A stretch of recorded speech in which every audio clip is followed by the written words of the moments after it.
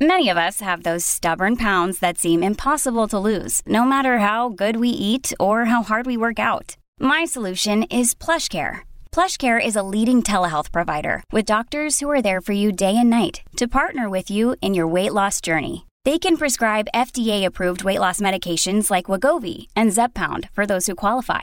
Plus, they accept most insurance plans. To get started, visit plushcare.com/weightloss. That's plushcare.com/weightloss. Welcome to the New Books Network. Confounding, exhilarating, and contagious. Emotions matter, and so does applying emotional intelligence. Welcome to Dan Hill's EQ Spotlight, the podcast where emotions rule. Whatever the topic, how do hearts and minds collide? Find out with your host, a college professor turned globe-trotting EQ entrepreneur. His mission? Each week, Dan joins prominent authors in decoding how emotions drive outcomes and make people tick. Now, on to the show. Hello, I'm Dan Hill, the host of Dan Hill's EQ Spotlight here on the New Books Network, which has as its motto, sharing knowledge so people can thrive. Today's guest is Thom Hartmann. He is a 4-time winner of the Project Censored Award, a New York Times best-selling author of 32 books, and America's #1 progressive talk radio show host. His show is syndicated for Sirius XM, as well as local stations from coast to coast.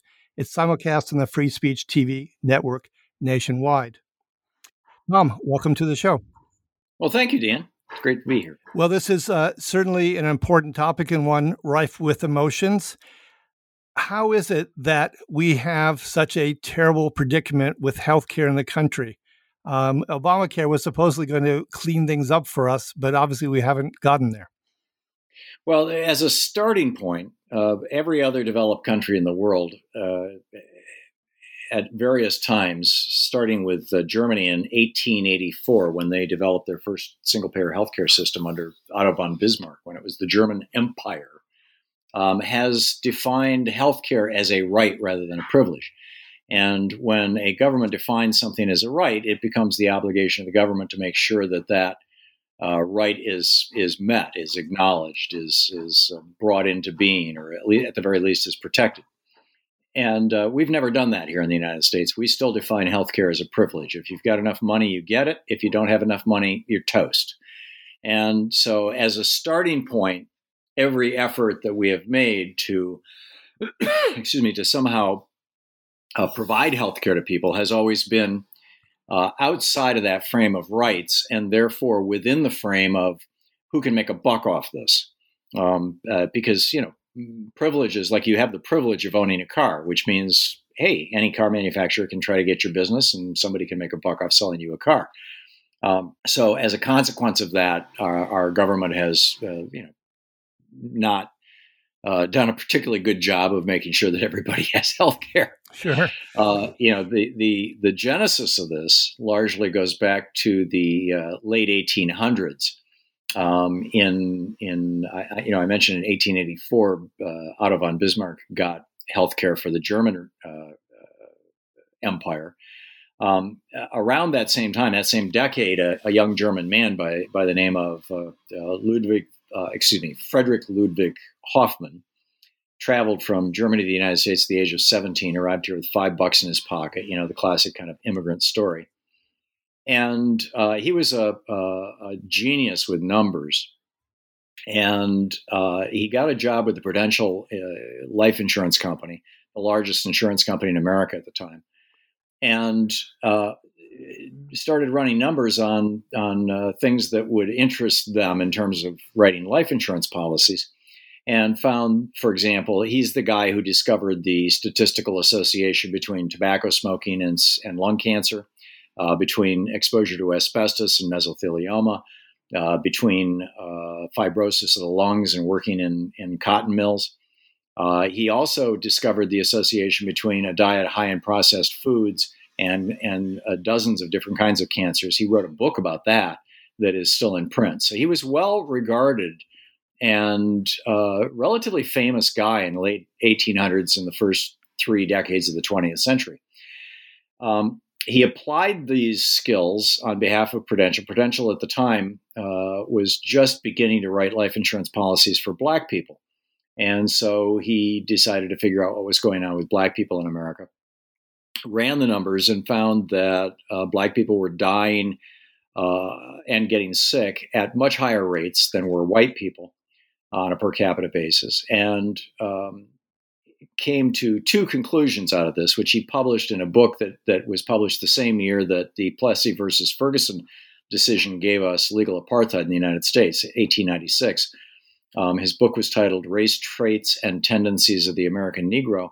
And the conclusion he drew was, from all of his number crunching, was that, number one, Blacks were genetically inferior to whites, profoundly genetically inferior, and that without whites helping them, Blacks would die out. In fact, he made the assertion that Blacks and African Americans were much healthier during slavery than they were post-slavery. Keep in mind, this was after the failure of Reconstruction.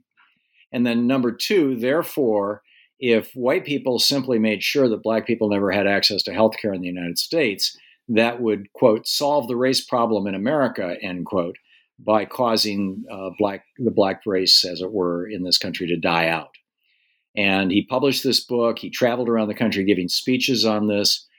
Prudential started charging Black people much higher prices for life insurance than white people. That persisted, by the way, until the 1960s. And his theories became the basis of the American eugenics program that was started by President Woodrow Wilson in the 1920s, or in the 19-teens, rather, excuse me, and carried through in the 1920s. That itself became the basis for Hitler's final solution and his racial and eugenics theories. So when Teddy Roosevelt in 1912 proposed a national healthcare system as part of his square deal, the blowback was, but what about Frederick Hoffman's proof that, we have to deny healthcare to Black people? How are you going to do that? And that killed Teddy Roosevelt's program.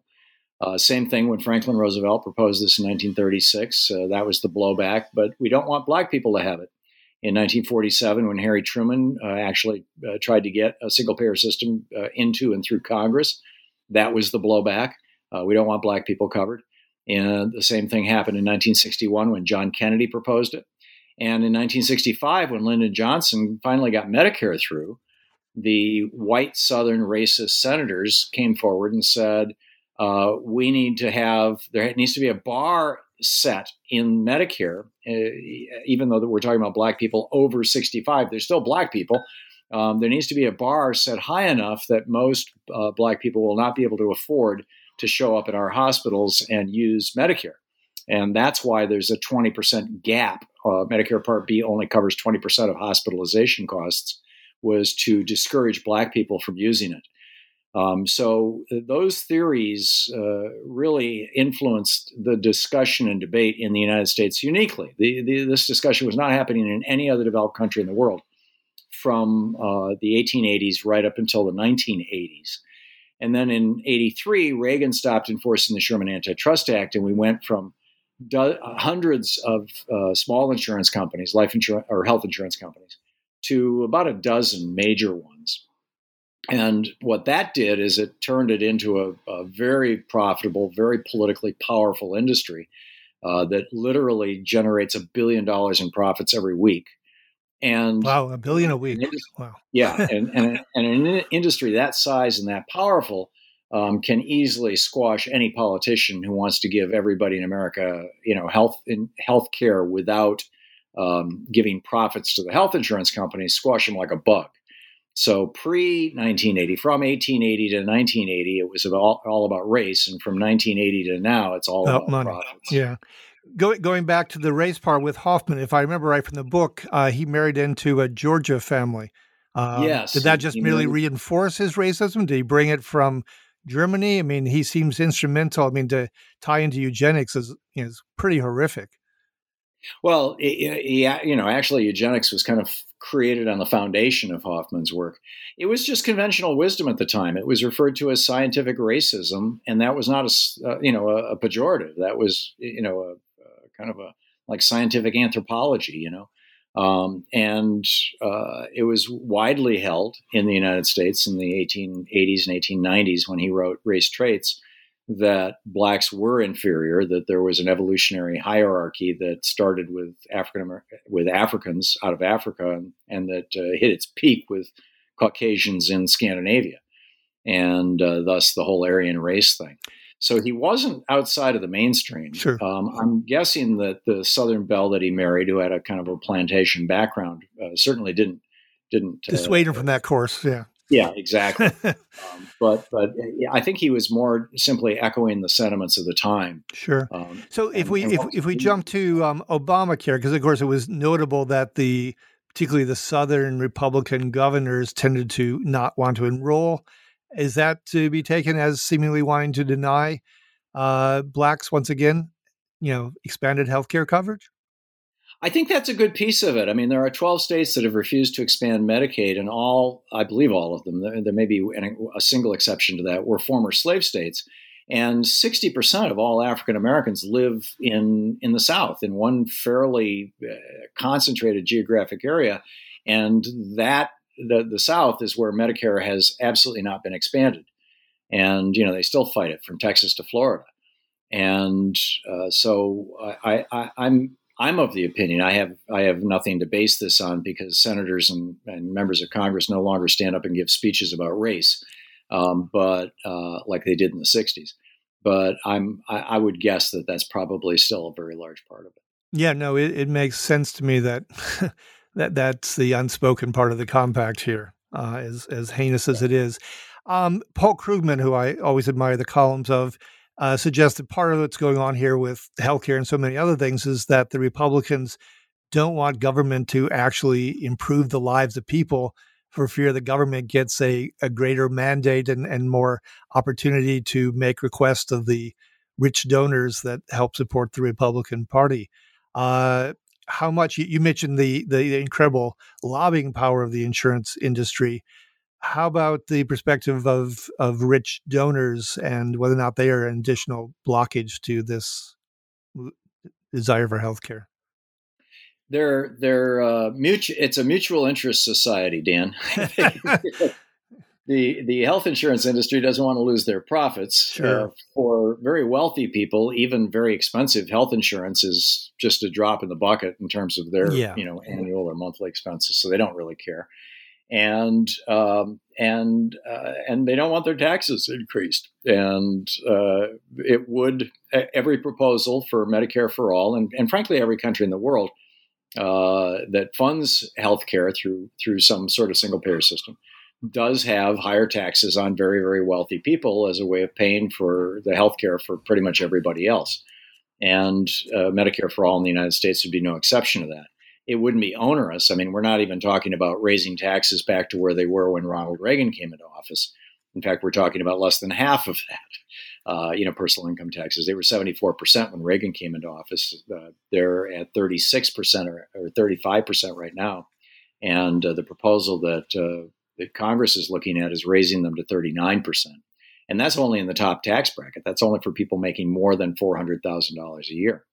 So, how this is going to play out, I'm not sure, but they're absolutely, you've identified a mutuality of interests here. Yeah, and disinterest in other human beings, unfortunately. Yeah. The on page 121, you have something I think is really striking and merits a good discussion, explanation by yourself. That's the idea that we could actually take the 10 largest publicly traded insurance companies and based on their market capitalization, we'd be better off just essentially buying them even at a slightly inflated price because we'd all accrue the benefit. Can you explain that a bit further than I did? Yeah, it's a way of dealing with the fact that every time somebody starts talking about, a national healthcare program that would diminish the size, profits, or even the existence of the health insurance industry, the industry responds by just pouring hundreds of millions of dollars down the throats of politicians all across the United States and mobilizing its PR army of op-ed writers and think tanks. And that's a significant and formidable obstacle to try to take on, as Barack Obama discovered, which is why Obamacare embraced the insurance companies rather than, kicking them to the side, as would have been much more efficient for the United States. The average American family spends right now $3,000 a year more for healthcare than do the citizens of any other developed country. Canadians save almost $4,000 a year compared to us. So my thought was, how do we get around this? How do we stop the big health insurance companies from trying to block this? And one strategy, the so-called free market strategy, would just be to go to the New York Stock Exchange and the various exchanges where their stock is traded and buy it. Just buy all their stock. And if you add them all up, it comes to about $700 billion. And, toss in some extra for expenses and for training and relocating their employees and for some of the smaller companies that might be harder to buy unless you cut a one-on-one deal with them. And I figured, at worst, it's going to cost $1 trillion, which is just like the first year of the Trump tax cuts. So, it's not something that's outside of the possibility of what the American government could pull off. Oh, no, definitely the government would have the resources and the means to pull it off. Since stocks can be bought and taken majority shares, is there any way this could be done even outside the government, just perhaps? It would take, concerted effort. It would require somebody or some group of people who have access. If you just want to buy majority shares so that you could, kind of just undermine the companies from within or something like that, you could do it for $500 billion or less. But it would be a pretty expansive conspiracy that would involve a whole lot of cash. I doubt that's going to happen. Could you break one company in the cartel by targeting one to seek to take over and change the dynamics of the industry, perhaps? I don't know. I realize it's a pipe dream. That's a question to put to a corporate raider, to somebody like Thom who does that for a living. Sure. Let's turn to a different angle on this, trying to get to a better outcome for people. Doctors and their compensation. Your book certainly suggests that they are, in the United States, wildly overpaid compared to the rest of the world. I think I'm quoting you directly on that. It depends. I would say pediatricians, general practitioners are wildly underpaid. Psychiatrists, wildly underpaid. So certain specialists, in other words. Yeah, but there are specialties in the United States where doctors are making obscene amounts of money, and way out of proportion to the services they're providing, and you can just compare that with every other country in the world, and frankly, I would much rather go to a doctor who went into medicine because they believed that it was their calling in life to heal people than to go to a doctor who went into medicine because it was a quick way to make a couple $1 million and retire at the age of 60 or 50. I lived in Germany for a year, and the place where I lived had a little health clinic attached to it. And I got to know this one particular physician there, Dr. Gear, quite well. And one day I asked him, how much do you pay? How much do you paid? How much do you make? And he said, this was in euros at the time, or maybe it was Deutschmarks. In fact, this was 1986. He said, as I recall, around $110,000 or $120,000 a year. And I said, wow, doctors in America make a lot more than that. And he's like, it's a good pay. He said, this is, pretty much the average in Germany. It's high end. It's what lawyers make. It's what, other people make. It's, and I think now in Germany, they're probably making about twice that. But, in most countries, doctors are not multimillionaires. Okay. And, yeah. They are uniquely here. Yeah. And how about the hospital empires? There's been some blowback lately. The New York Times, for instance, was reporting, wildly different compensation rates for the same procedure in hospitals. And yet it's all tremendously opaque normally. Yeah, well, that's, the hospital industry has become a for-profit industry too. Back in the 70s, I owned an herbal tea company in outside of Lansing, Michigan, in Okemos, Michigan. And we had 18 employees and we bagged up and sold herbal teas all over the country. And I bought health insurance for all of my employees. And I remember, I wrote the checks every month, and it was $35 per person per month. And it was that cheap because in Michigan at that time, the law required all hospitals to be not-for-profits, to be nonprofits. There were 3 hospitals in the Lansing area: Ingham Medical, which was run by the county; St. Lawrence, which was owned by the Catholic Church; and Sparrow Hospital, which had been endowed by a guy named Mr. Sparrow, who was one of the co-founders of Oldsmobile back in the day, and this was his legacy. But they were all nonprofit. And the health insurance companies were required by law in Michigan in the 70s to be nonprofits. And so we had Blue Cross Blue Shield, and it was a nonprofit.